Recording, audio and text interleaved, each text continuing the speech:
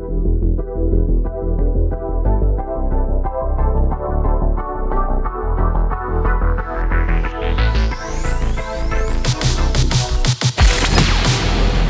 time to down your unders. Down your unders. Review and dissection of content from some of the sharpest minds in the game. Hosted by Adam Camilleri. Art of War. Down Under.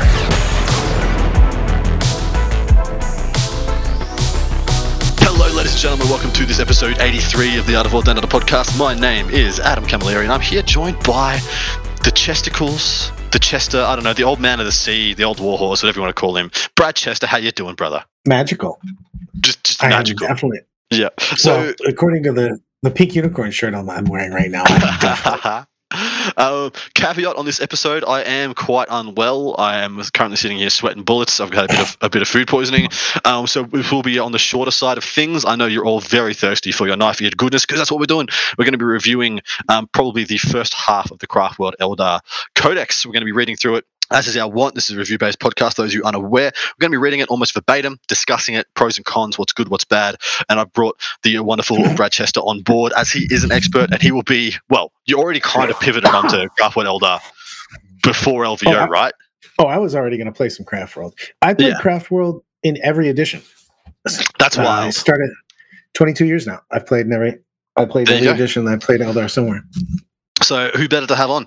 So for those who don't know, The Art of War Down Under is a two-part podcast. The first part coming out for you guys Tuesday mornings at 5 a.m. And then the second part of the podcast, which is for purchase, can be found up on Patreon, Art of War Down Under, or on the Art of War 40K. And that is for patrons only. You have to subscribe. It's behind a paywall because it pays the bills and lets me continue to do this and be on this wild adventure. And for that episode, we're going to be discussing the list that Brad is taking to the hardest RTT in the land. We're going to be discussing the pros and cons. We're going to be answering some of your Patreon questions. And we're going to be talking about how we feel about this book thus far. For those who don't know how this usually goes, I usually do a two-parter on a book as big as Craftworlds Eldar. So usually we'll try and get up to and possibly even review the stratagems. So that's going through all the Craftworld attributes and the build your owns and the detachment abilities and stuff. But I'm not going to put any pressure on. If I feel really crook, guys, I'm going to pull the plug. And then you can join us next week for the rest of that. Week after that will be either Harlequins or Yunari, and then the week after that will be whichever one we don't do. And that'll be voted on by our patrons and subscribers. So if you do want to have your say in the order of operations, and if you do want to get your questions answered, jump over onto Patreon or the Art of War 40K. Brad, okay. First impressions, baby. What you got for me? I love it. I think that the only thing I'm a little disappointed is I wish the troops were a little bit more juicier. They're better than they were because they were the worst in the game before. But I love the fact that right now I feel like I have multiple lists, multiple Craftworld, multiple builds that I could get in this book. So I feel it has a lot of internal balance, and I feel it's going to have. There's not going to be an instant secret sauce. We're not going to see an instant Custodes Grey Knight type thing where you're just like, yep, this is it, and we go because there's lots of shenanigans. There's just so many shenanigans in this book. So I'm very excited to play. I mean, my Eldar battle cry is, of course, not in the face. So I want to use my speed to get everywhere. And I love Strands of Fate. The new Miracle Dice-esque mechanic. But the fact that you can manipulate it, we'll talk about some of the Craftworlds that have a little bit more ability to do that, is super big. And I think that, and to tell you the truth, you know what I really like right now? I know that they simplified Harlequins down a little bit, and we're not talking about them, but just the idea of being able to put them in to Drukhari, to Craftworld, and not break your super trait, that opens up so many more. They now kind of function like Tempestus Scions for Guard, right? Exactly. You just can put them in. And the thing is that I don't even know if it's better. It's just the ability to have options is one of my favorite things, because I just love list construction. I love one of the things is I just love is trying to figure out the best thing to take and to play against everything. So I just think that, and I've always loved playing Craftworld because I love being in every single phase. I do. Yeah, and exactly right. And that's one of their biggest strengths. They have probably second best or equal best psychic phase. History will tell us but they have probably the best movement phase of any army ever from the longevity of the game from first till now. That's probably been their keynote feature. And for a savvy general, that's bread and butter. But let's jump into this review, my dude. We're going to be starting on page 83 for anybody at home who wants to follow along. These are the Asuryani detachment abilities. So Asuryani detachment is one that consumes only Asuryani keywords. You get Leader of the Warhorse ability. You gain Craftworld attributes. You gain OBSEC on your troops, and you also have a caveat, which is Leader of the Warhorse, meaning you can only have one autarch per detachment. I think that's pretty much verbatim the same for just about everything now. Everybody's got that, so it's not. It was. Yeah. Everyone kind of saw that one coming. Exactly right. So there's nothing really to talk about there. It's all pretty much straight up and down. So we're going to jump straight into Ulthwé, which is the first of the Craftworlds. You want to give us a bit of a read of what that package is, and then we'll disseminate it. I love it. This is actually my favorite Craftworld right now. You get, each time a unit is selected to shoot or fight, you can reroll a wound. Each time a psychic tasked for a psychic is with this attribute is taken, on basically your first psychic is +1. Mm-hmm. And the two big ones for me, these are cute. These are nice. Yeah. These are very utilitarian. But then you get into the things that I think are so big. The entire army has a 6-up invuln. Huge. And 5-up feel no pain versus mortal wounds. It's huge. I can tell you as a Templar player, that thing comes up all the time. The 5-up feel no pain. What's the Warlord trait, relic, and etc.? Fantastic. Warlord trait is one of the best things about it. Fate Reader. After you make a Strands of Fate roll, if this Warlord is on the battlefield, you can choose to retain 1 additional dice. That means you're getting 5 of your 6 dice on that. So you're getting 5 6s basically. So, and then the relic. Go ahead. No, I can see it. We're having some problems because thank you very much, GW. You have laid this codex out in a very unique and annoying way. We should probably just tell people anecdotally what is Strands of Fate, just so we don't confuse the hell out of people who might be unaware. Whoopsie. So no, it's not your fault, mate. We're doing it in GW's order, and GW tells us all those special rules right before the data sheets rather than at the start of the codex when we need to know them for context. So go ahead and read them out in order if you would. So basically, you're going to roll 6 dice. If you're in a Strike Force mission, which is what we usually play in regular competitive 40K, you're going to keep 4 of them, and they count as 6s. You use them basically exactly like miracle dice. You use them in place of rolling, and they all are 6s. They're like miracle dice on steroids, but you roll 6 dice, and you have 6 different categories. If you want to do them in order, if you have that up right there. One moment. But I can suffice to say, each number value on a D6 corresponds to a phase of the game. So, advance, charge, psychic power, save. It's just so good. I mean, I've had some playtest games where you roll 3 or 4 saves, and then you just bring one of your guys in that has invulns. Why it's so big on Ulthwé, though, is anybody can use it because the entire army has a 6-up invuln. Oh, hey, you just shot me with that heavy melter rifle with D6 plus 4 damage. You know what? I think I'm going to go ahead and just auto make that save and not die. Exactly right. And so a 1 is an advance roll, a 2 is a charge roll, a 3 is a psychic test, a 4 is a hit roll, 5 is a win roll, and 6 is a saving throw. And I'll hazard to guess that 2 and 6 are the most important ones. Everything else is gravy, right? Yeah. And the thing is that also, we'll get with it, you have some manipulation of re-rolling one of those too with one of your psychers, and then you're getting an extra one with Ulthwé.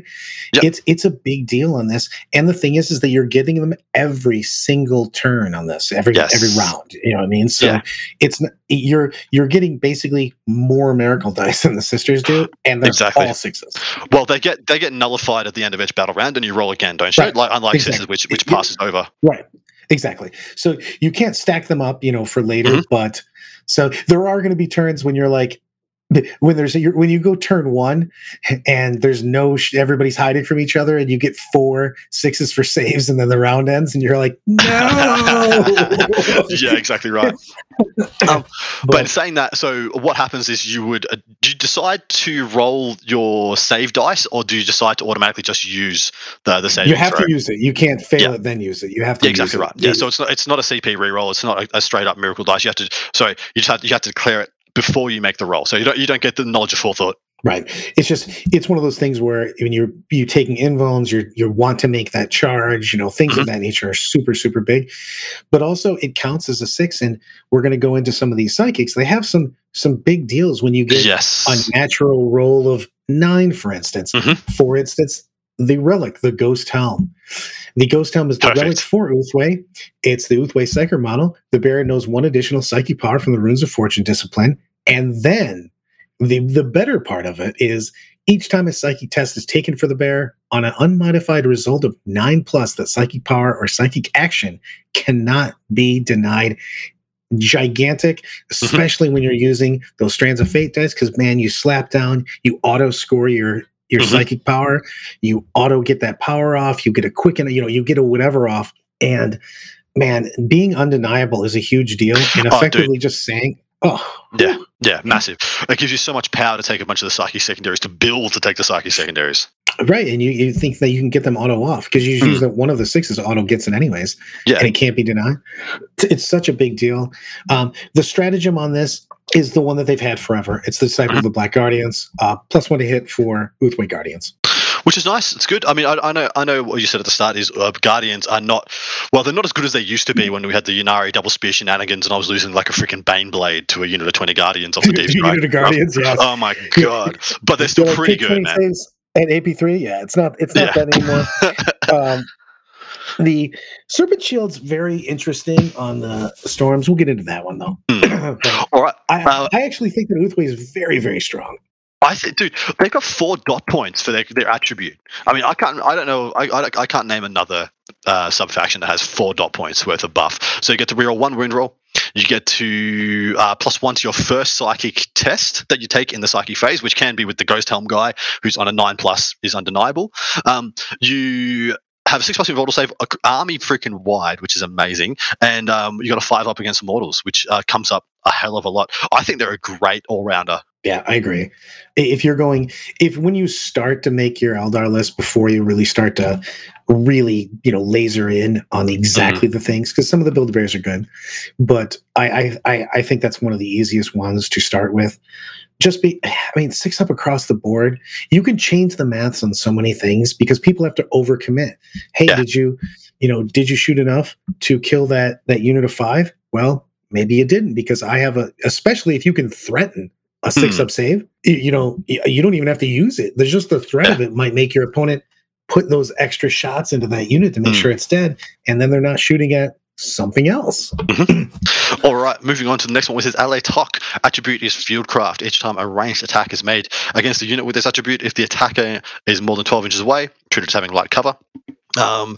Against the attack, each time a ranged attack is made against an infantry or a biker unit with this attribute that is entirely on or within terrain feature, if the attacker is more than 12 inches away, unit is treated as having been a dense cover. And then last of the dot points, you can ignore any or all modifiers to the move characteristics of infantry units with this attribute, and you can ignore any or all modifiers to advance rolls made for such units. This is pretty nice. I don't know if it's focused enough. I don't know if light and dense cover are enough to save you. Save toughness 3 Eldar models in the current meta. I was going to say, I don't want to be in the open. You know what I mean? Like, why are you getting shot? Yeah, exactly. It's just battle focus behind something and just don't be there. The weird thing is the thing that I actually like the most about this is ignoring the modifiers in your move carriers. Agree, man. For those who don't know, battle focus is essentially a move after you shoot, which you cannot make a charge move afterwards, etc. So you can, with a lot of weapons, move in advance, shoot, and then move again, and you roll a d6 for that. So it's quite big, just getting the extra mobility. The Waller trait is Master of Ambush, which is the same name it's always had. In your command phase, you can select one Electok infantry core unit within 9 of this Warlord till the end of the turn. If that unit is performing an action, it can still make attacks with ranged weapons without the action failing. It's kind of cute. And at the start of the first battle round, before the first turn begins, if this war is on the battlefield, you can select one other friendly AOWdu Rangers unit on the battlefield.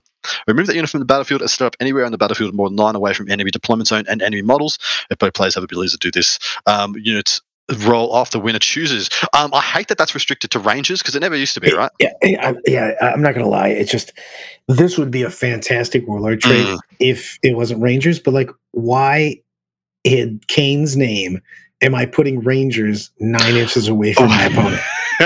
Just literally give me a scenario where I want 9 Rangers charging. Exactly. You're just like, they did nothing cool. I leapfrog my entire army off your Ranger unit. Right, exactly. You're like, hey man, you want free movement, I guess? I think this should say cool.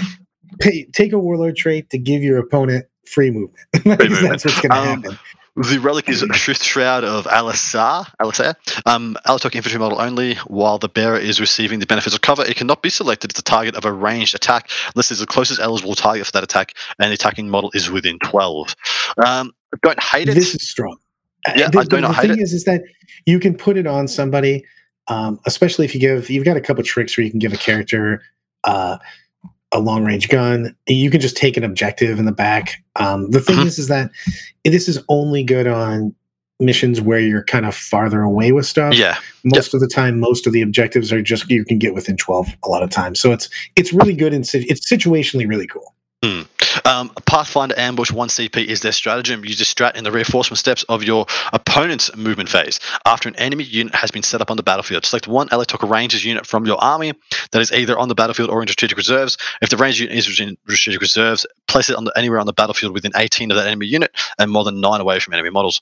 At the end of that phase, that Ranger unit can shoot as if it were the shooting phase, but until the end of the phase, it can only target the enemy that was set up on the battlefield. Once again, telling you to try and take Rangers. Have you got a TLDR on how good Rangers are? Because that kind of hinges. If they're incredible, AOWdu's okay. If they go to trash, forget AOWdu even exists.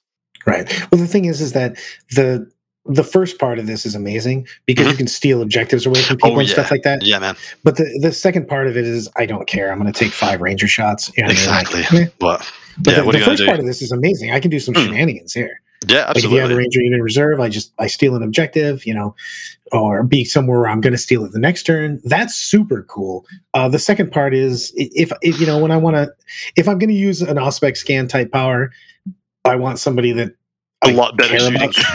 Better shooting than a Ranger unit. Even a 10-man, you're scratching the paint. Doesn't do much. Yeah. All right, on to Beltan. Your turn. So Swordwind, their tactics, they go down to 2. I know. Must be good. Each time a unit with this attribute advances or makes a battle focus move, treat a 1 or a 2 as a 3 instead, which is kind of big. It's big. We'll go into the battle focus. I think we should say battle focus real quick. Battle focus, if you go through a piece of terrain, is -3. So this would be awesome if it said 4. But you still don't go anywhere if you do this. And their second point is each time a unit with this attribute is selected to shoot or fight, you can reroll 1 hit when resolving the unit's attack. So it's the opposite of Boothway with one of them. Warlord trait, Natural Leader. In your command phase, you can select 1 friendly Beltan core unit within 6 inches of this warlord. Until the end of the turn, each model in the unit makes an attack. You can reroll the hit roll. Nice. I mean, it's 4 rerolls, which is fantastic. Yeah, it's very nice. So the relic is the Spirit Sword of an Athlon. I destroyed that. Beltan Psyker only. The bearer knows 1 additional psychic power from their chosen discipline, and once per psychic phase, you can reroll 1 psychic test taken for the bearer. It's basically what they've always had. Yeah, and it's still good. Yeah, it's very, very good. Additional power. And the best part about this is you can do this on, I love putting this on people that don't already have ways to reroll. So you put it on Warlock, Spirit Seer, and stuff like that. Yes. It's fantastic. So, Wrath of the Shrines, 1 CP. Use the stratagem in your shooting phase or the fight phase when a Beltan Aspect Warrior unit from your army is selected to shoot or fight. Until the end of each phase, each time a model in the unit makes an attack, an unmodified hit roll of 6 scores 1 additional hit. Exploding 6s is never bad. It's never bad. I quite like this. The first dot point is what does it for me though. In the attribute, the reliable advance, the reliable battle focus is probably just a huge quality of life. On this. Yeah, it's a huge quality of life improver. I've actually found that I like battle focus a lot. I don't think that a lot of people were bitching about because they, of course, they leaked it originally, that it was just a straight D6 with no modifiers with the terrain. But I like the fact that you can move back and forth, around things. If you're doing it very, very smart, you're only peeking out anyways. You don't want to be exposing things and just jumping in the front. Well, you got to use it. You got to use it more like Talon tank commanders, if people can remember that. Yeah, exactly. Yeah, couldn't go through a wall, but you just duck in, duck out. Right. You can do tons of shenanigans with this, and I'm fine with the way they have it. And this does give you consistency on this. I would say that if we're going in order so far that we said, BL10 is significantly better. I mean, LTX at the bottom, let's be honest. So let's just continue. LA Tog is gutter trash, unfortunately. The Warlord trait, though, natural leader, full rerolls to hit, like just like free Warlord trait for Chapter Master. Hell yes. Yeah, this is so big. The Warlord trait itself makes this BL10 feel very good. Agreed. All right, on to Eandon. Attribute is Stoic Endurance. Each time a combat attrition test is taken for a unit with this attribute, add 1 to the combat attrition test. Might as well just wipe that one out. It's never going to matter. Each time an attack is allocated to a model with this attribute, if that attack has an AP characteristic of -1 or -2, worsen the AP of that attack by 1, e.g. AP -2 becomes AP -1. I like that quite a lot. That's quite nice. I wish it worked on AP3 as well, but that's probably a pretty OP at that point. The Warlord trait, Enduring Resolve. Each time this Warlord would lose a wound, roll a d6. On a 5+, that wound is not lost. 5 feel no pain. Can you still take a Wraith Seer? Was that the Forge World Wraith Lord? I don't know if it's Legends yet. I think it's still available. I have to look on that one. I do not know the answer for that one. As a character, right? You can give him a Warlord trait. Right. Yep. That would be sick. That's a big deal. Only that. Is there another example where 5 feel no pain actually would matter? Because as it says right now, I'm just going to die. It's not going to make a difference. Yeah. Not really. No, exactly. No. Fair enough. Relic Astronome of Eandon. Eandon model only in the command phase. You can select one friendly Eandon Spirit Host unit within 9 of the bearer till starting next command phase. Add 1 to the attack characteristics of models in that unit. If this unit is a Wraith Guard unit, it gains the battle focus ability. I like that a lot if you're going down that path. This is huge. I'm not going to lie. This is a big deal. This is the only reason that I don't think I put my Wraith in Uthway, because the +1, you get 6 attacks then. Yeah, with Wraith Blades. It's huge, and they get battle focus as well, so you can take some actual D size and expect to be able to keep them safe rather than being a one-use unit. Yeah. It's huge. All right, guided Wraith Sight 1 CP. Use this stratagem in your shooting phase or in the fight phase. Select 1 Eanded Spirit Seer model from your army and 1 friendly Eanded Spirit Host unit. Until the end of that phase, that Spirit Host unit is considered to be within range of that Spirit Seer model's Spirit Mark ability. What's the Spirit Mark ability? People that don't. To reroll 1s to wound. So, that's what I thought. So the Lieutenant Aura. Not bad, 1 CP, and it's just like anywhere on the table. Yeah, I actually think that Eandon is very nice for what it does. They just got the bad luck of being the person that got the combat attrition test one, because they put every single chapter, whatever. Oh, somebody gets this, and it's just pointless. Well, the reason it's pointless here is that if you take any Yand and you lean heavy into the Wraith constructs, and if they're ever taking a morale phase, you got 1 guy left in a unit, and who cares? Yeah, exactly. And who cares? So that's why it doesn't make sense there. It would make sense like in any other craft world, but there it's just kind of stupid. All right, Sam Hines. So I like these guys a little bit. Attribute, the Wild Host. You can reroll charge rolls made for units with this attribute, which is gigantic. Units with this attribute are eligible to declare charge in a turn in which they fell back. If you're playing an aggressive army, I was really looking at Sam Hain. I debated on taking this weekend, tell you the truth, and bringing a very bike-heavy army, all the Shining Spears and stuff. I mean, just again, fall back and reroll to charge, and falling back and charging are huge. You know what I mean? That's a big deal. It's one of the reasons White Scars were so dominant for a while in Marines when they were there. The Warlord trait, Wild Rider Chieftain. Add 1 to the Warlord's attack characteristic. Never a bad thing. This Warlord is eligible to perform heroic intervention if it is within 6 inches. So that's a big deal on that. Each time this Warlord makes a heroic intervention move, it can move up to 6 instead of 3. Blah, blah, blah. All the blah blah blah. It's just it can heroic 6 inches. So, man, I've got a Black Templar's one that doesn't even have the +1 attack. It's just 6 inch. There's so many factions that just have the 6-inch heroic intervention that this is just like a cherry on top. Cool +1 attack, and you get all that goodness too. So the relic, the Talisman of Tionkar. Good job. Each time this bearer makes a melee attack, if the bearer makes a charge move or heroically intervene this turn, add 1 to the strength and damage characteristics of that attack and improve the AP by 1. I love the combo of this. It's slightly situational. It just depends on how much beats whoever you put the warlord trait on with this combo of the relic. That guy becomes a monster. You know what I mean? It's a big deal. Just relic make everything better. Just everything is better now. Oh yeah. But you won't get to take a relic weapon, of course. So what do you think this makes mileage on? You're putting on a bike with a lance. Legit, that's it. Yeah, or duck on a bike with a lance. Duck on a bike with a lance. This makes him really, really good because what's he get? He gets big damage. The strength's up. He's wounding most everything on a 2 or a 3 at that point in time. With he's going to be AP 5 on the charge or something. Yeah, so he's going to be, he's already got that extra attack, and he's getting. This is it's a good combo for sure. It's a good combo. I like this a lot. It's not the end all be all, but it is. This is a great combo for a good beater character. And Absolutely. You're already playing. If you're playing Sam Hain, you're playing an aggressive army. Exactly. In the first place, so it really fits together. I love that this has synergy. When we did the Altiok, we already said their bottom, but I hated the fact that all their traits felt like they didn't have good synergy of what you want to play with it. Mm-hmm. And this army, the Sam Hain really feels well put together, and this is the style you're playing if you're playing Sam Hain. So stratagem, Warriors of the Raging Winds, 1 CP. Use the stratagem at the start of your charge phase. Select 1 Sam Hain biker unit from your army. Until the end of the phase, that unit is eligible to declare a charge, even if it advances this turn.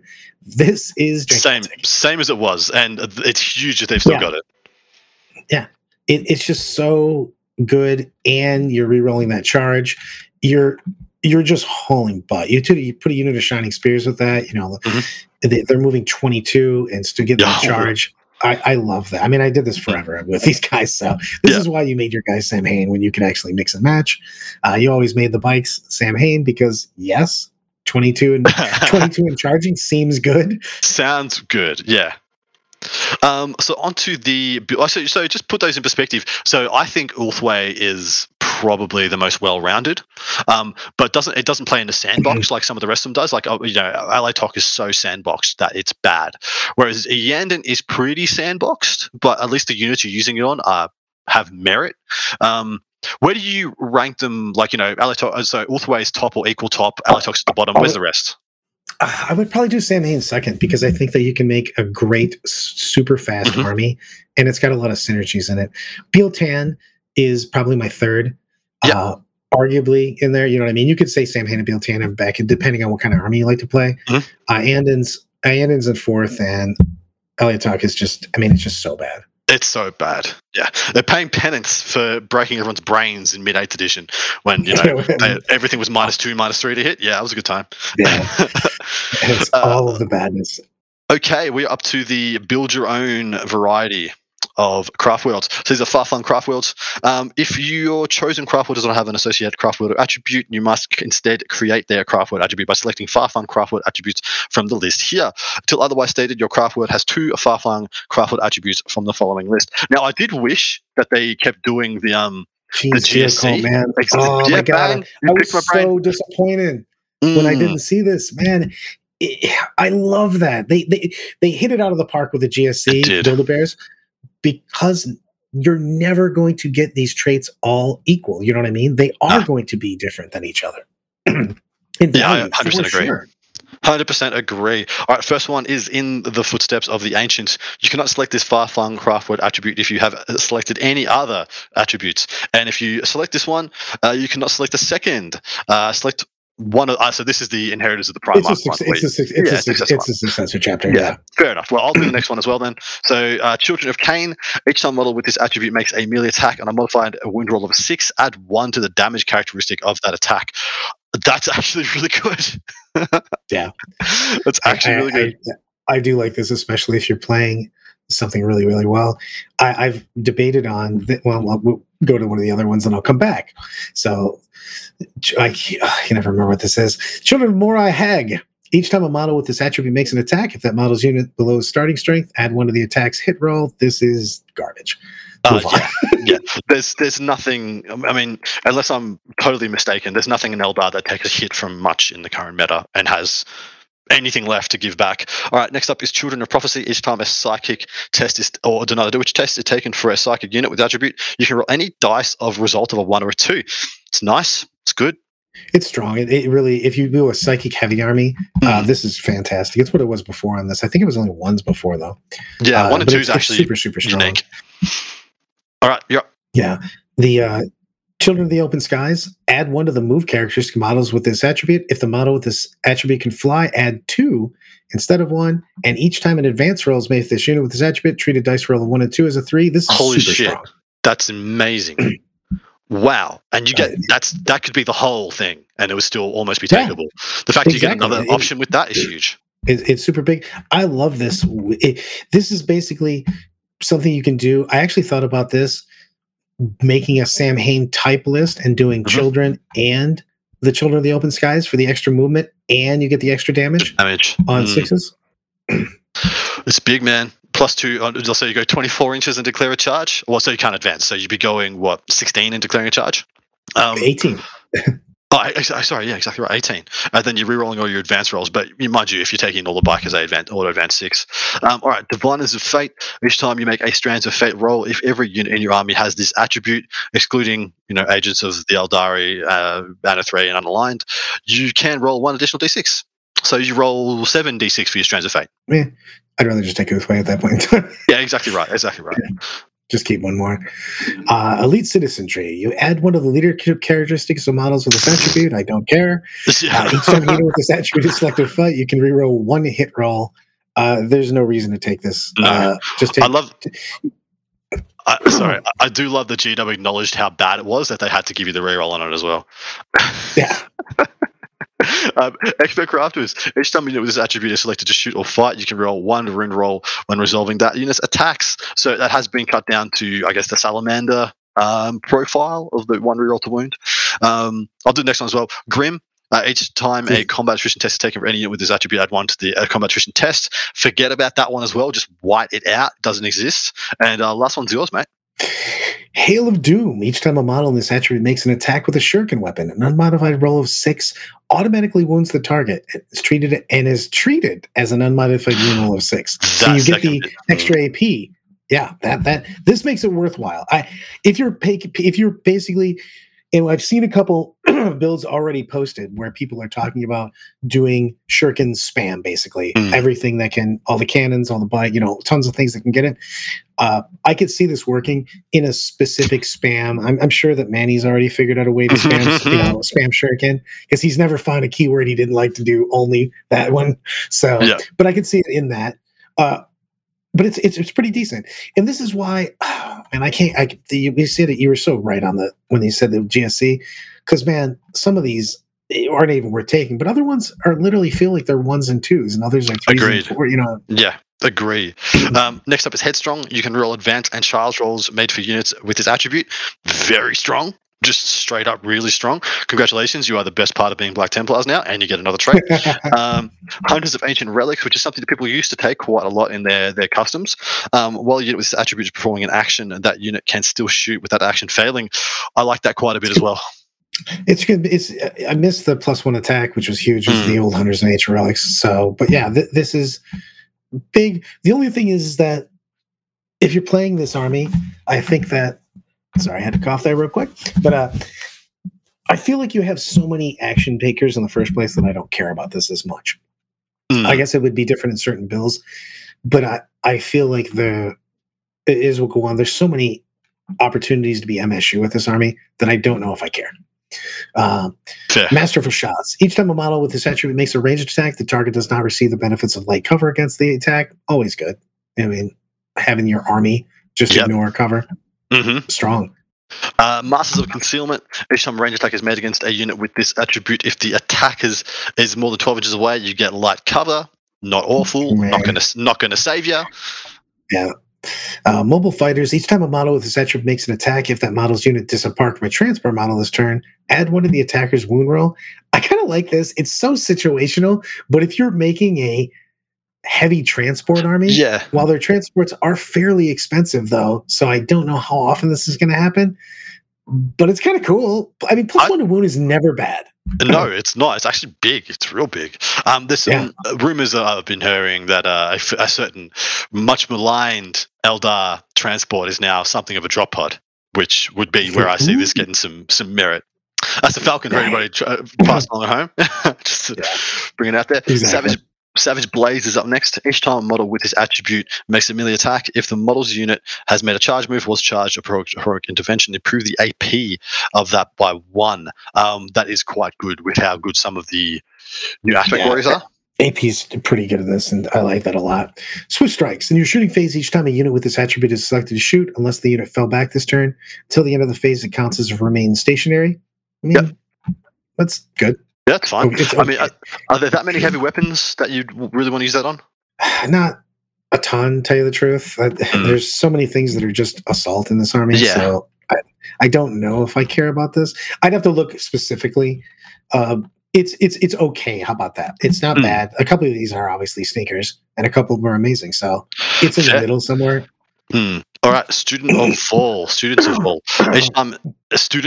Each time an attack with a damage characteristic of 1 is allocated to a vehicle model with the attribute, add 1 to any armor saving throws made for that attack. So mostly that's a 3+ going to a 2+, which is quite nice because it might as well be a -1 rend against damage 1, which is good. It's weird because I'd like to see the build on this because it's all vehicles. Mm-hmm. It's only with vehicles on it. I was wondering, like, if you take a Serpent, Viper, Falcon type army, all Warwalkers, that actually feels like it'd be kind of decent because there's so much damage 1 out there, to tell you the truth. A huge amount, because I mean the meta's really diversified. If you're not D3+3 or D6+2, you might as well be damage 1 because of all the -1 out there. All right. Superior shurikens. Add 3 to the range characteristics of shuriken weapons. Models and unit with this attribute are equipped with. It's fine. Yeah, it's fine. I mean, is it good enough to go along with the 6's auto wound and counters a 6? Is that the combo? I mean, I would definitely combo that for sure. It's just specific. It's very situational. You know, in your army build, if your army's built around already doing that shuriken build, we were talking the Halo Doom, you're definitely taking this. So you can just get more shots at more range. More range is always good. You know what I mean? Absolutely. And that'll take a lot of the shuriken cannon catapults from 18 to 21, which is actually a big difference. True. That combo, the combo itself is very nice. So I'll put that as not medium. It's very good, but very situational because you have to build into it. Yeah. All right. Next up, we have Vengeful. Each time a model with this attribute makes an attack with a melee weapon and a modified hit roll of 6, scores 1 additional 6. So that is, Whirlwinds of Rage of people who'd be playing Marines. So that's pretty nice. There's a lot of good melee units in the range now. So I can actually see that being taken.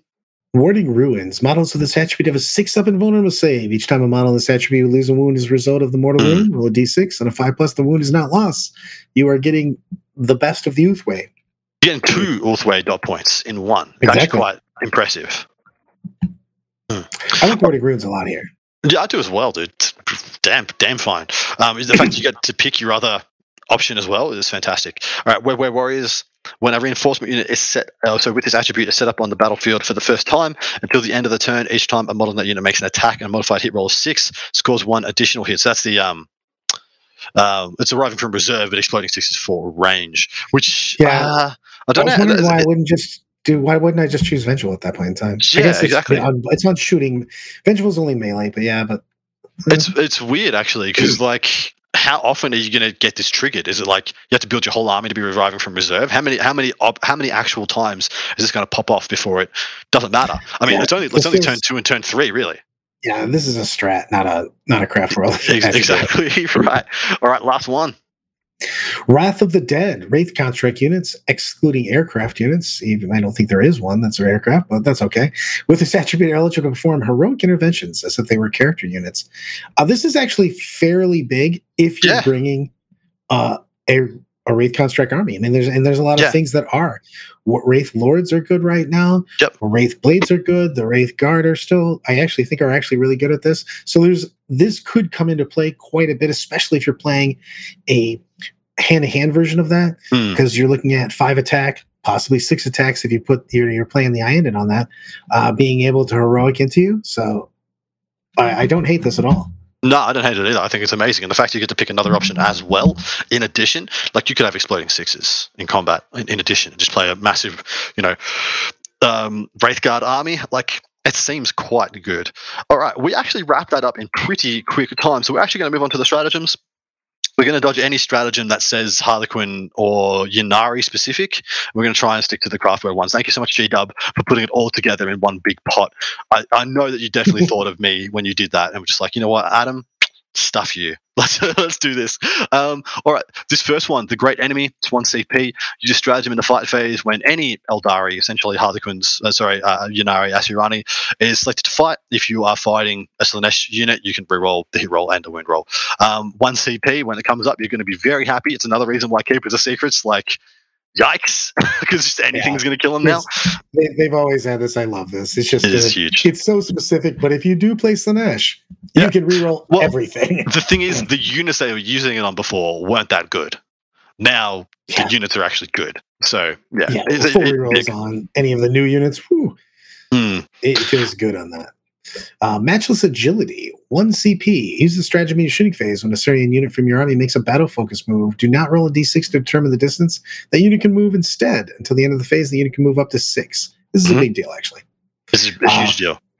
It's again, it's situational, but when you need this, it's gigantic. If you if that 6 puts your entire unit back behind the wall, back behind, can't be seen, huge. Definitely worth a CP. I mean, you used to play this all the time when you were doing Fire and Fade, so why not? Yeah.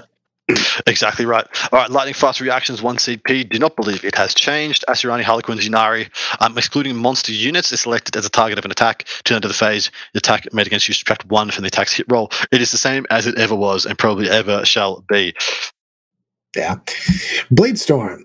Bladestorm's actually fantastic now. It was garbage a minute ago. It was. Use the stratagem in shooting phase when a Syrian or Harlequin's unit from your army is selected to shoot. Until the end of the phase, each time a model in that unit makes an attack with a shuriken weapon, an unmodified hit roll of 6 scores 1 additional hit. If you're playing that shuriken army we were talking about, this is literally being used in all 5 turns. Well, exactly, because all your 6s to hit are auto wounding and rending, and then all those 6s generate another shot. Amazing. Exactly. It's just so good for what it is. It's the combo. Great synergy with that. All right, martial citizenry. You just stratagem. Sorry, 1 CP. You just stratagem in your shooting phase or in the fight phase when a guardian unit from your army is selected to shoot or fight. To the end of the phase, each time one that unit makes an attack, reroll, hit roll of 1. Why you would ever use that in the fight phase, I do not know. Maybe there's like one wound, like Space Marine to kill. But in the fight phase, in the shooting phase, I don't hate it, but I don't know if you can add the CP to splurge. Yeah, there's so many other good stratagems that you're going to be burning. It's a big deal. Fire and reposition, 1 CP. Use the stratagems when an outcast units from your army makes a battle focus move. Not doing it. We're not doing it. It's not Craftworld Eldar. No, I'm scooting down. Yeah. Avengers of Surion. Use the stratagem at the end of your shooting phase. Select 1 dire Avengers unit from your army that is below starting strength. The unit can shoot again. The stratagem is amazing until you read below starting strength. And it's also 2 CP.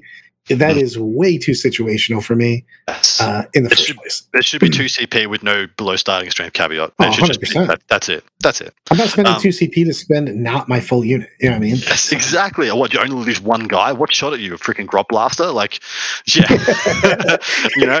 Who killed 1 Dire Avenger ever? All right.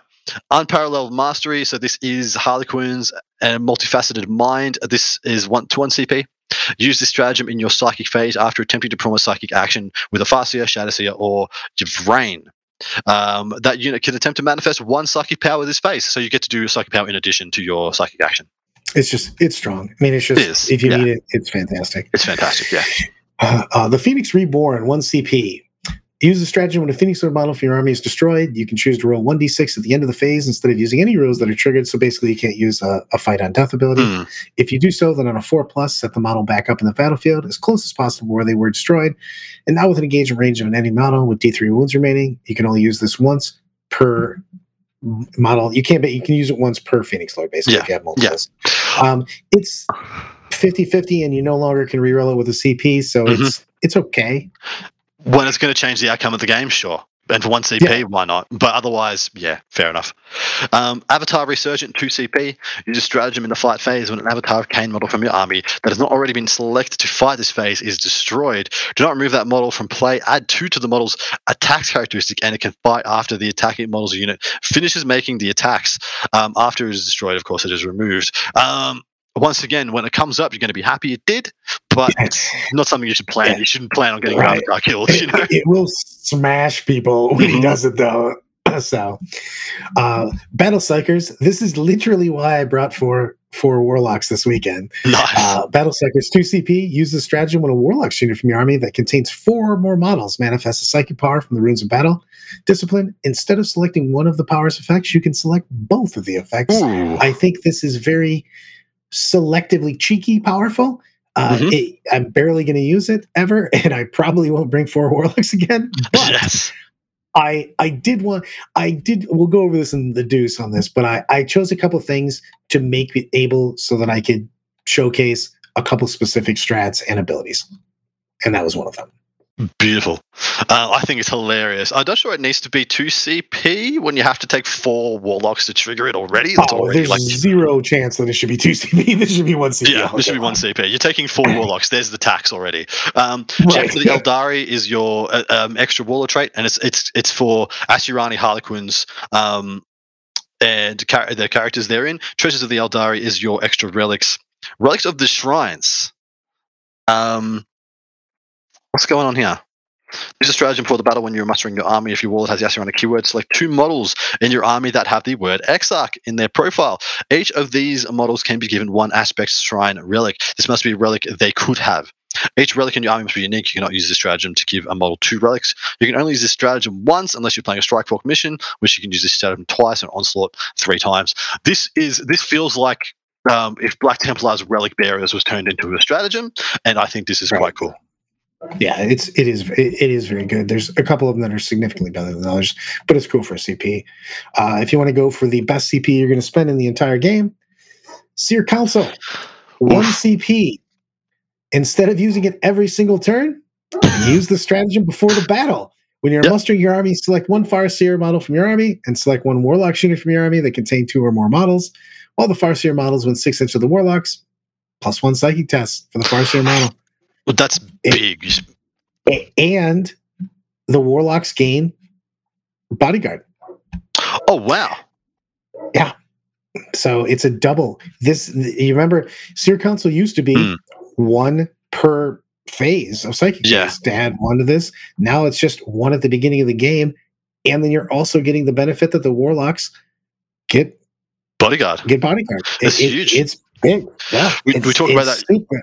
You talk about that comboing with Ulthway, and you get +1 to cast your first spell, and all of a sudden you got +2, and then you've got rerolls, and you got other shenanigans. It's very potent. I mean, you almost be planning to use that every single list. Oh, every game. This is 100%. I'm using this year council at the beginning of the game, and the thing is also you can use shenanigans on this.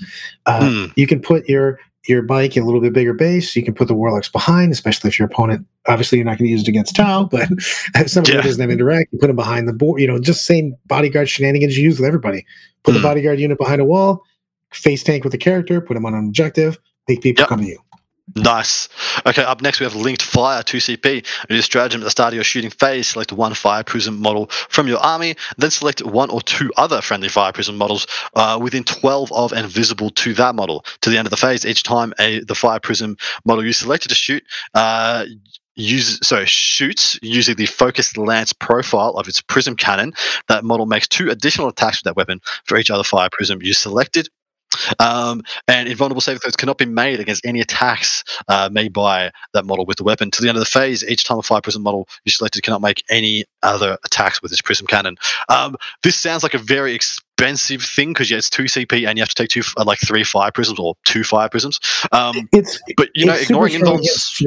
Yeah, it's AP a zillion, I think it is. Yes, on the focused one, and it's good. It's good. How about that? It's good. It's good. It's situationally good. I mean, sometimes it's going to feel amazing. You know what I mean? But if somebody just brings a lot of units at you, and you're just like, okay, well, whatever. You know, it feels better later in the game, I guess, when they don't have 14 drones and everything else on them. So correct. But it will be situationally amazing. I just don't know if the fire prisms are going to be in the game long enough to be able to do it. So for practicality's sake, a fire prisms focused lance is range 60, heavy 2, strength 14, -5, D3 +3. So that profile getting ignoring involves 2 extra shots and it's pretty nuts. I don't like that all the shots have to be at the same target, or is that incorrect? I've remembered that wrong. No, this is no, I just can't do. That's the thinking noise. Makes 2 additional attacks to that weapon using its focus profile for each other fire prism model. Just can shoot only that. Yeah. So it kind of sucks, and they don't get to shoot any of the other weapons. But I think it'd be probably too crazy if they did. I don't hate it if you're going down that fully mechanized route. I mean, it's going to hammer something. So slaughter. Yeah, for sure. Feign Retreat is amazing. Use the strategy move phase when a Syria and Harlequin's Unari unit for your army falls back. You can select from that unit to be eligible to shoot this turn, or eligible to declare a charge this turn, or both. If you select both, it's 2. If 1, it's 1. It's the same one from Dark Eldar. It's great. Fantastic. Forewarned, 2 CP. Use this stratagem at the end of the reinforcement step of your opponent's movement phase. Select 1 Craftworld unit from your army within 12 of a friendly Craftworld Farseer model. That Craftworld unit can shoot as if it were your shooting phase, but its models can only target the eligible unit that arrived of reinforcement phase that turn and was within 18, rather than when they shoot. So it has to be within 18 of the model when it arrives. It used to be infinite, which was dumb. But it used to also be 6 inches of the Farseer. So true. They extended that and lowered where you have to be. So it's good. It's going to be more situational than it used to be, just like ridiculous when I could just sit up on top and just go, I'm shooting everywhere. Yeah, so exactly right. So the Tears of Isha. Use the strategy of command phase. Select 1 Craftworld Wraith Construct model from your army. That model regains up to D3 lost wounds. If the selected model is within 6 of a friendly Spirit Seer model, that model regains 3 lost wounds instead. If you select Titanic's model, the stratagem costs 2. Otherwise, it costs 1. This is really strong. It is. If you're playing Wraith Construct, you probably have a Spirit Seer in your army, and it's nice to basically heal. I mean, we do it with Tech Marines all the time, and give them a relic for it. You're using 1 CP. I don't know if I want to use 1 CP every time. I'd rather this is a relic, but still, it's never bad to heal a guy up. Yeah, exactly right. All right, Fire and Fade's up next. It's surprising to see this and the Auto Battle Focus 6 both coexist. This is 2 CP. Use stratagem in your shooting phase after making attacks with an Asuryani, Harlequins, or Unari unit, excluding aircraft units from your army. They can immediately make a normal move up to 7 inches. Unless it is a Harlequins unit, it cannot embark in a transport model at the end of this move until the end of the turn. That unit is not eligible to declare a charge. Unit with the battle focused ability cannot make a battle focused move in a turn in which they are selected for this stratagem. Lots more T's and C's added there, but it's still a phenomenally good strat. Yeah, it's basically exactly the same as the Dark Eldar one. They put it up to 2. It's super good. I mean, the thing is that the only thing about this is we were talking about a lot of these CP, these other stratagems being okay. The problem is that this army burns CP if you want to do a lot of these shenanigans. So Phantasm is as it was before. Use the strategy at the start of the first battle round before the first battle round begins. Select up to 3 Assyrian, Harlequins, or Unari units, excluding Titanic units, from your army and redeploy them. If the mission uses strategic reserve rules, any of the units can be placed into strategic reserves without having to spend any additional CPs, regardless of how many units are already in strategic reserves.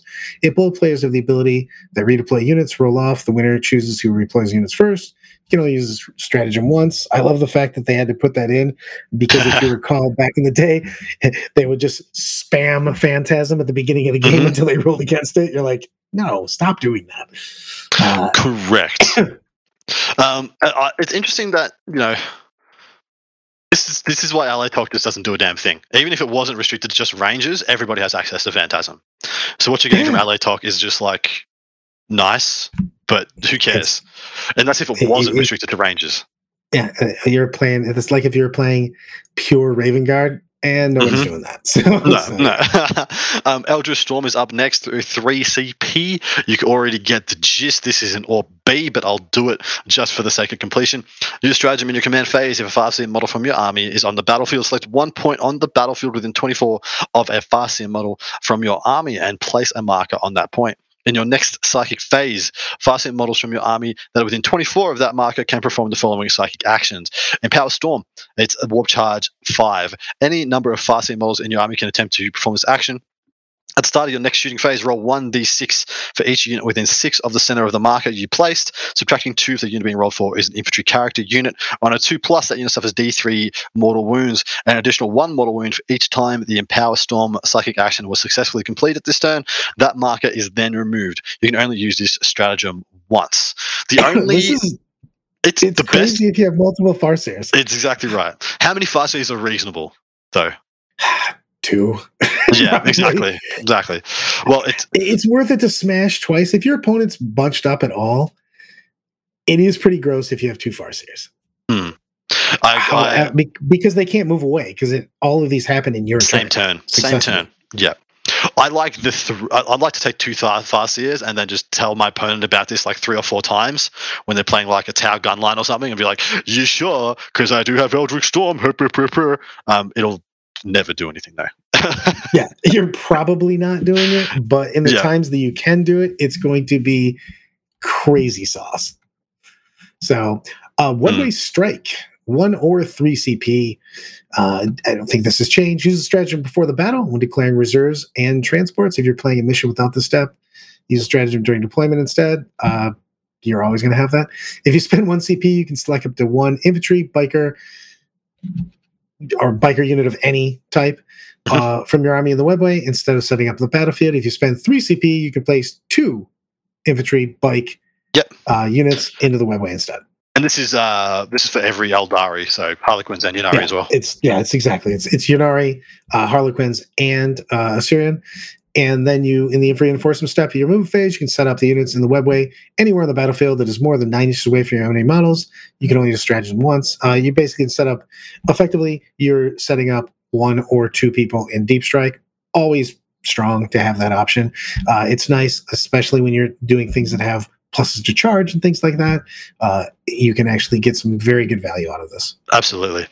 Next up is Wire Weave Grenades, 1 CP. Use a stratagem at the start of your opponent's movement or charge phase. Select 1 enemy unit, excluding units that can fly within 12 of a Shroud Runner's unit from your army, and roll a d6. That enemy unit suffers a number of mortal wounds equal to the result, to a maximum of 1 mortal wound per model in the enemy unit. To the end of the phase, subtract the result from that enemy unit's movement characteristic to a minimum of 0. Until the end of the phase, your opponent must subtract the result from their charge roll as well. You can only use this stratagem once per turn. I mean, if the Shroud Runners were good, this would be good. I don't think the Shroud Runners are very good, but I'm happy to be wrong. It's funny because it's just, if you could pick one, it would be better than just rolling the D3. So, that's true as well. That is absolutely right. Yeah, I just don't care. Like, if I subtract off their movement phase, maybe you know what I mean? It's just, you're like, hey, I got some damage, when I actually wanted to subtract them. So, it's just, I would rather be able to just, I'm never going to use this just because I don't know what the effect's going to be. Yeah, exactly right. And 2 of those effects are phenomenal. One of them is just D3 mortal wounds and whatever. But yeah, the other 2 are fantastic, but you can't have the reliability, so it's no good. Right. Shield discharge. Use the stratagem at the start of your charge phase. Select 1 model from your army equipped with a Serpent Shield or Wave Serpent Shield. Then select 1 enemy unit within 12 inches of that model. Until the end of the turn, they cannot fire Overwatch or set to defend. Each time a model of that enemy unit makes a melee attack, subtract 1 from the attack hit roll. After using the stratagem, the selected model is no longer considered to be equipped with a Serpent Shield or a Wave Serpent Shield. This is nice, but the benefits of having both of those are kind of big. So you better basically, I'm only using this if my opponent has flamers or something that's just going to wreck my unit when it charges in. Yes. So, yeah. And you're only using it like turn 4, turn 5 when you don't need the Serpent Shield anymore, really. Yeah. Fair. I mean, thank God it's not what it used to be, which is just more mortal wounds. Yay. Spamming mortal wounds, yes. Love it. Grenade pack, 1 CP. Up next, use a stratagem in your movement phase after a swooping hawk unit from your army makes a normal move or advances. Select one enemy unit, any model in that swooping hawks unit moved across this phase. Roll a d6 for each any model in the swooping hawks unit, subtracting 1 if the selected enemy unit has a character keyword. Suffer 1 mortal wound to a maximum of 6 for each 4+. So this sounds a lot like what the Hellions have got, right? And the Reavers for Dark Eldar. 100%. It's fantastic. I'm actually quietly a fan of swooping hawks at the moment. I actually think they're not too bad. I'm not sure how good they are, but they operate very similar to Taxi for AdMech, and I quite like that. I think they're really they do a lot of shenanigans. I just think that, like I said, we were talking before, this whole book has a lot of shenanigans, and I love it. But the thing is you're going to have to make a lot of decisions. Yes. Because, I mean, we just read off a ton of stratagems that could be used in any single one of the armies, and I'm pretty sure we're up to like 20 CP we wanted to use. So correct. There's going to be a lot of picking and choosing in what's actually feasible. Like I love when people were looking at these and like, oh my god, they can do this. You're like, no, not really though. You know, like you can do 1/3 of those you just mentioned. Exactly. Yeah. You can either have a bunch of movement, you can do a bunch of damage, or you can get a bunch of rerolls, but you can't do all of them. So it's a real thing on that. A Starhawk missile. Who cares? But use the strategy of shooting phase of a serial model for your army. Targets an aircraft unit with an Eldar missile launcher. That model can only make 1 attack with the weapon in this phase, but when resolving the attack, add 1 of the attacks hit roll. If the hit is scored, the target suffers. Well, it's 2d3 now. It used to be d3. Mortal wounds and the attack sequence ends. This is worthwhile to put down an aircraft unit. We have significantly less aircraft than we used to because they're 2, per army. Very, very situational, but now worth it. It used to just be in the D3. I'm pretty sure I could be wrong on that. It used to be terrible. Now it's probably not going to be used, but it's situational. Yeah, I don't know which units you've got that are taking missile launches when you can have all the fusions and the Reapers. That's my thing. Is why I said exactly. That's why, maybe. I'd say maybe, but I still have options of Bright Lances and stuff. Exactly right. All right, up next, Resonator Shard, 1 CP. Use a stratagem in your shooting phase. Win a unit from your army that contains any models equipped with a D cannon. Doom Weaver or Shadow Weaver is selected to shoot until the end of the phase each time an attack is made by a model equipped with a D cannon, Doom Weaver, Shadow Weaver. The target's enemy within 12 of a friendly Resonator Shard unit. You can re-roll their hit roll. So this is like... a lot of people have a similar strat. I know for Raven Wing, I have a similar strat where I can put like a land speeder within 18 and then get +1 to hit and stuff. I think you can do it with Rangers. I mean, you're just spotting, so it's not bad. It's not going to be used a ton. There's armies that are talking about using a zillion indirect, and this would be definitely be used with that. So exactly right. Depending on your build, of course. Fusion charges, 1 CP. Use the stratagem in the fight phase. When a Fire Dragon's unit from your army is selected to fight, select 1 model in that unit. That model can only make 1 attack this phase and must target an enemy vehicle unit within that attack. But if a hit scored, the vehicle suffers 2d3 mortal wounds and the attack sequence ends. We had this forever. It's good. It's situationally really, really good, but it's very specific. 1 specific unit against 1 specific unit type. And in melee. Agree. Yes. I'm not crazy about it. It's fine. You're probably never going to use it, honestly. If you want to go for the cherry on top, a unit of Fire Dragons comes out of a transport, shoots something dead, manages to get a charge and does something decent, and then you finish them with the strat or whatever. But that's very unlikely. And that is actually it for the Asuryani stratagems. Everything else to come. We've got 2 pages of Harlequin strat, which will have to wait for their own episode. But we are trucking along, my dude, at a pretty nice clip. So if you like, we'll touch on the Exarch powers. So these are, for those people who aren't aware, these are your pay extra points in list construction to get perks, right? Mm-hmm. And it's pretty much the same. I mean, I know a lot of the options have changed, but it's pretty much the same thing as it was in their Psychic Awakening. Right. So these all cost. I mean, we got a lot of free ones here. The thing is that some of these are just super expensive. Some are worth it, some are not. We'll go through them. The thing is you have to look at the unit cost after you put this on them, because you're probably going to be taking a lot of small units. So I'll read out the T's and C's here, and then you can give us the rundown of what you get. If your army is battle-forged and includes any Asirani detachments, excluding auxiliary, super heavy, etc., then when you are mustering your army, you can upgrade aspect warrior units from your army that contain an Exarch model by giving them one of the Exarch powers chosen from those presented here. To do so, select one aspect warrior unit, blah, blah, blah, blah, as you get the idea. You can also select any Crimson Hunter unit from your army and upgrade that model to be an Exarch. When you do so, select one of the appropriate Exarch powers listed there. Each time you upgrade a unit to have an Exarch power, its power rating is increased by 1. If you're playing a match play, a game, or a game that uses a points limit, at the points value the model is increased, etc., as you'll see across. If a unit has an Exarch power, its Exarch model will gain bonuses to its characteristics as follow: add 1 to wound, add 1 to ballistic skill, and add 1 to attacks, in addition to what you're about to get, which follows. So give us the glowdown, mate. Start with Crimson Hunters first. My least favorite because I hate flyers with a passion of 1,000 suns. Fair. Eyes of Cain, strafing assault, swooping evasion. 30 points, 20 points, 25 points. And Eyes of Cain, each time this model makes an attack that targets an enemy unit that can fly, the attack automatically hits the target. So this is actually gigantic. If I was going to take a Crimson Hunter, it's getting Eyes of Cain, because it's anything that just has the fly keyword, which is a lot of things. Most of the best things. Right. Yeah. Do Crisis suits have fly? They do, yeah? Yep. They all have fly. Yeah, boy. So, strafing assault. Each time this model makes a ranged attack, the target does not receive the benefits of cover against the attack. This is just laughably worse than Eyes of Cain. Swooping evasion. The model has a 5+ invulnerable save. If you're taking a Crimson Hunter, you don't take Eyes of Cain. You've been hanging out with Drago doing warp dust in the warp. So, I mean, this one is so much better. You know what I mean? It's not even. It's not even in the same. You're saying Eyes of Cain is so much better than the other two, yeah? Yeah, it's just like, why would you ever take the others instead of this? And swooping evasion, a 5+ invulnerable save does not save you, like these days. If that was like +1 armor and a 5+ invulnerable, something like that, sure. Yeah, then you'd have some options, but just whatever. All right, up next we have the Dire Avengers, 20, 25, and 10 points for these respective ones.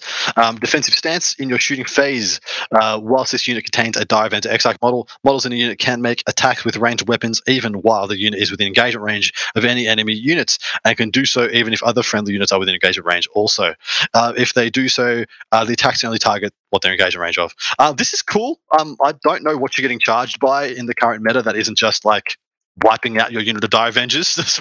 Maybe if you got to charge and wrap off another squishy unit and then shoot yourself out and move off, that's more of a play there. But as it sits right now, Dire Avengers aren't getting charged and surviving anything.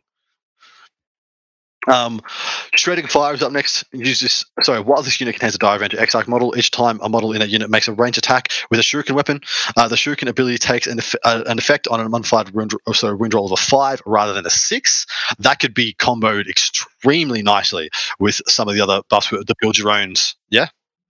Yeah, for sure. Because you can get, if you're doing that shuriken build and you're running around with some Dire Avengers and all your other stuff, this is strong. Is there any? So I didn't read any caveats or T's and C's saying you can't just have 4 units of Dire Avengers with 4 Shredding Fires. Is that correct? I thought you had to make them different. I don't. Oh, okay. I'll reread. Yeah. But let me hit the last one while you're looking for that. Stand firm. While this unit contains Dire Avenger Exarch model, the unit has the objective secured ability. If the unit already has the objective secured ability, then for the purpose of determining which player controls an objective, each model in this unit counts as 2. So if Azerman's standing next to you, you count as 2. Add one of the leadership characteristic models in the unit. Does not say anything here stating you cannot do the same one more than once. You can upgrade aspect warriors units from your army that contain an Exarch model. To do so, select one aspect warrior that contains the word Exarch and do. Yeah, it doesn't say anything about not being able to use it more than once. Yeah, I don't know if I do it. I don't know if you do it. Points. It's a lot of points, man. And you did stand firm. What are your thoughts there? It's not. I'm not taking it. It's shredding fire or bust, right? you're doing this. Yeah, I mean, stand firm. I mean, if you're bringing them and you want if you don't have, Azerman out here because he gives them OBSEC, and you want the Dire Avengers to be OBSEC, if you can spam it, it's not bad because it's only 10 points. So I mean, it's OBSEC. Tell you the truth, I would pay 10 points for OBSEC. How about that? Your army or crusade force cannot include more than one unit with the same Exarch power. Just found it, or more than one Crimson Hunter model upgraded to be an Exarch. Apologies, everybody. I was assuming there would be because it seemed possibly too meta warping to do it otherwise. But there we go. So you can only use it once. Warp Spider's Lair is 15, Surprise Assault's 15, Web of Deceit is also 15, so they're all 15.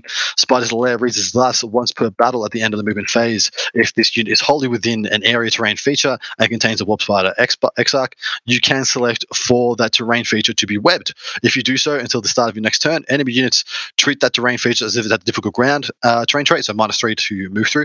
Each time an enemy unit ends any type of move, excluding piling or consolidations within that terrain feature, roll a d6 2+, they suffer d3 mortal wounds. Not horrible. I don't know if you're going to do it though, because you have to be within the same terrain feature, right?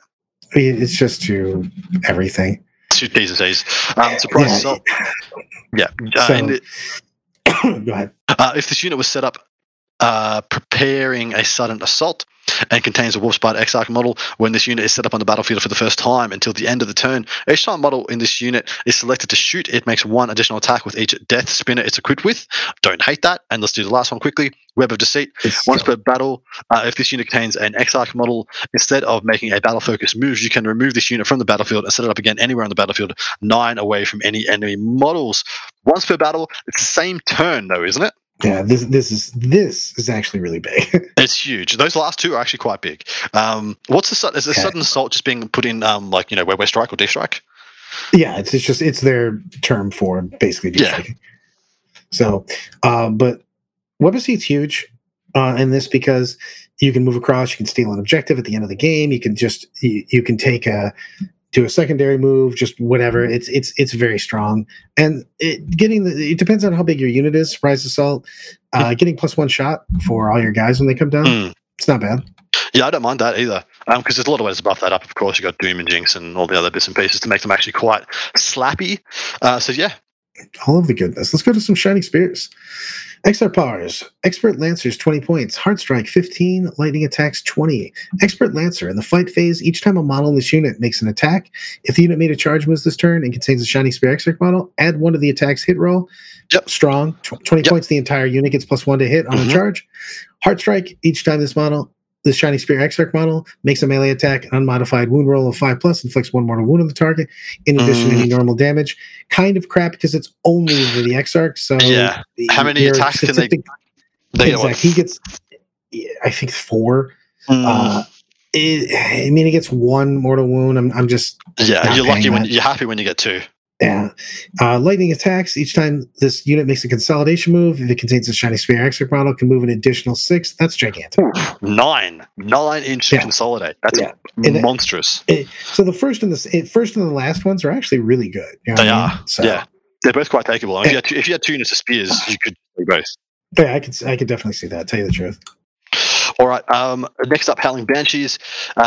Graceful Avoidance is 20. So it's 20, 10, 15 in the order in which I'll be reading them.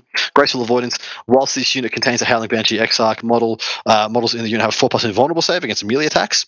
I don't hate it, especially as they've got a bunch of other things. Like I think they've got -1 to hit in combat as well, or was it ignore Overwatch?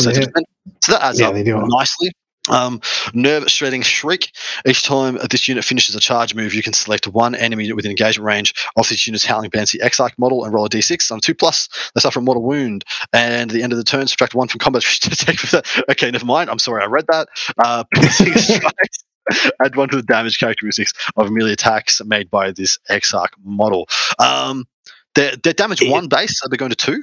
Is that right? Well, the thing is the Howling Banshee Exarch can actually get, I think, 8 attacks, though. So this is legit. Okay, that is legit. That's like Succubus Razor Flail level crazy. Yeah, if you're bringing a big squad, like for instance, I just screwed around with taking Graceful Avoidance on a 10-man squad of Banshees, but typically I would only bring 5-man squads, and Piercing Strike is the way to go. For sure. Piercing Strike seems pretty good. I mean, if you've got 2 squads, definitely can consider taking both. All right, can I do the next one because they're my favorites? So the Scorpions, and you can do the Reapers. You give me the ones that got the most put down. Go for it. Yeah, I am. It's my show. That's 15, 20, 20. Sorry, 15, 20, 30. Crushing blows. Each time this unit strike a Scorpion X-Act model makes a melee attack that targets a non-Titanic unit. If a hit is scored, the attack automatically wounds. So, and you can guide and do things like that to make sure they hit or just be bail 10. Deadly Ambush. While this unit contains a Striker Scorpion Exarch model that is wholly within an area terrain feature, each time a melee attack is made by a model in that unit, add 1 to the attack's hit roll and improve the AP by 1 as well. I don't hate that because most times people are in terrain if they can be in terrain. And then Scorpion Sting. Each time this unit is selected to fight, if it contains the Exarch model, until that fight is resolved, replace the ability of the unit's Striker Scorpion Exarch models or Mandy Blasters with the following. Each time the bearer makes a melee attack that targets a non-vehicle unit and a modified wound roll of 5+ inflicts a mortal wound on the target in addition to any other damage. I love Striker Scorpions. Tell me a story though. I love the Scorpions. I've always loved them. I wanted them to be good. I took them even when they were bad, just because they were 65 points at the time. I would love to take Scorpion Sting, but I would rather take 5-man units, and I'm not upping my units cost by 6 points a guy for the Mortals. That's the problem. I think this is a great ability, but it's overcosted. Weirdly enough, I would probably just take Crushing Blows or Deadly Ambush, but again, they're fairly expensive. Crushing Blows is probably the easiest to just convince yourself to take if you upgraded the weapon already. Deadly Ambush is just nice. But it is. I mean, Scorpion Sting is so good. It's just 30 points, man. It's just Yep. So, but I like this unit. I'm not gonna lie. I don't even know if they need. I don't think they even need any of these. No, Stranger Scorpions are actually pretty good if we go through. They're good. Yeah, they're not going to be going and hunting down opponents like big units or whatever. But they're a phenomenal harassing unit, and you can't ignore them, which is really nice. Yeah. It's a good save. They can forward deploy. It's nice. So Reapers, I'm so sad for you. Exarchs, Bringer of Death, Focused Fire, Reachers, the 25, 15, 15. Bringer of Death. If this unit's Dark Exar model is equipped with the Reaper launcher or shuriken cannon, each time the model is selected to shoot, it makes 1 additional attack with this weapon, so old fast shot. If this unit's Dark Reaper model is equipped with an Eldari missile launcher or Tempest launcher, each time the model makes a range attack, the target does not receive the benefits of cover against that attack. This is very nice for a Tempest launcher Exarch. But it is 25 points, so I'm probably again not taking it. Yeah. Focus Fire. Each time the unit's Dark Reaper model makes a range attack, add 1 to the wound roll. It's only on the Exarch. Again, not worth it. Reaper's Reach. When this unit contains a Dark Reaper Exarch model, models the unit do not suffer the penalty hit rolls incurred for firing heavy weapons in the same turn the unit is moved. They used to just auto get that. Yeah. Yep. Yeah. 15 points to get it back, and you're likely to do it, right? Yeah. If I'm taking a 5-man unit of Reapers, which is now their min squad size, I'm taking Reaper's Reach because I just don't want to take minuses. It seems terrible. Yeah, fair.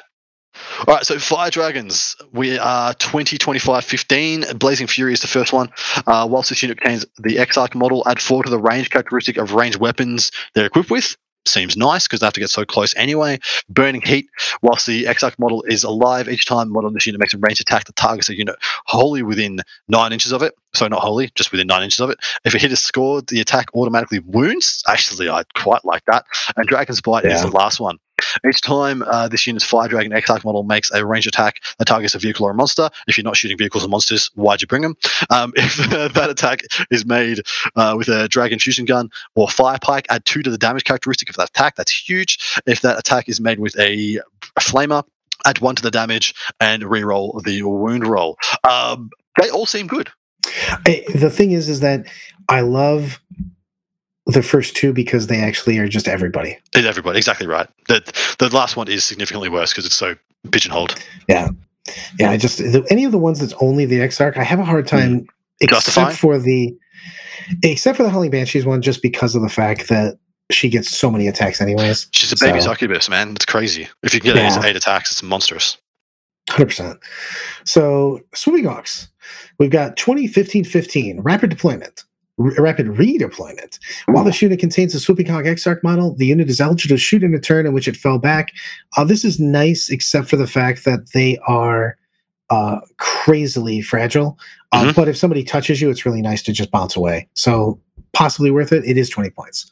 Suppressing fire in your shooting phase. After the unit is shot, you can select one enemy unit that was the target of a range attack made by this unit's Swooping Hawk Exarch model this phase, and roll 3d6. If the result is greater than the enemy unit's leadership characteristic until the start of your next shooting phase, that enemy unit cannot fire Overwatch, set the defender, perform any actions. If the unit was performing an action, the action immediately fails. I actually like this one quite a bit. I do too. It's the only thing is it's not automatic, so you have to 3d6 it over to somebody, so you can't just accept it. I mean, you can just do, hey, to be honest, if you could just take, we're not in the Harlequins, but you could always just shoot it with the Death Jester and have this automatically happen. But it's nice though, you know what I mean? Especially, there's a lot of actions, especially with people that if they're not using with OBSEC are going to wait until the next command phase just to ping them and auto do this. And the funny thing is you can actually cheese this out a little bit because you can just fire the Exarch at them and then shoot the rest of the unit at whatever you really wanted to. And they got 4 shots of strength 4 -1 apiece, man. They're actually pretty slappy. Right. So I don't hate this. Winged Evasion. Each time this model is selected as a target of a ranged attack, if it contains a Swooping Hawk Exarch model, until the end of the phase, each time a ranged attack is made against this unit, subtract 1 from the attack's hit roll. It's fantastic. 15 points to make you -1 to hit. Why not? On the whole unit. It's very nice. Very nice. And then you got a bunch of other, bits and pieces to try and keep them alive, like, using the fire and fade or extra battle. Yeah, I like it a lot.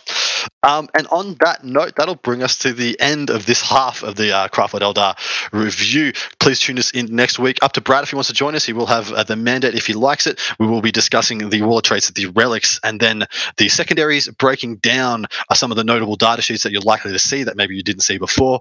So yeah, hopefully guys have enjoyed that one. And then stay tuned and jump in over to the Art of War 40K or Art of War Down Under over on Patreon and cast your vote for whether we do Ynnari or Harlequins next. How do you feel about this book? Do you think it's going to be the sky is falling S tier behemoth that people predicted it to be, or is it more of an A+, A-?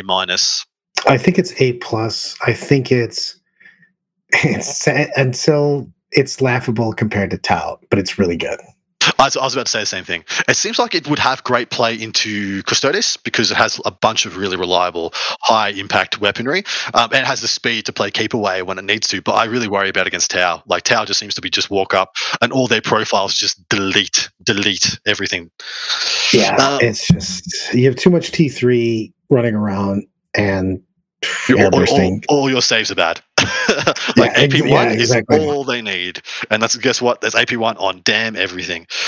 So on that note, we will wrap this one up. Thank you guys who have stuck tight. Unfortunately, I do apologize if we went a bit fast through that. I am feeling really unwell at the moment, so I do want to get power on. And if we didn't give some things the time they deserve, I do apologize. Jump over to part 2, which Brad and I will be recording now. We're going to unpack the list that he's taken to the hardest ITT in the land this weekend. In addition, we're also going to be talking about the list that he really wants to build in the future and answering a bunch of your Patreon questions. Brad, anything you'd like to say before we check out? I'm just ready for part 2, my friend. That's where I really focus my mojo. Let's do it. All right, my man. Take care, everybody. Good night and enjoy your knife-eared goodness. Bye-bye.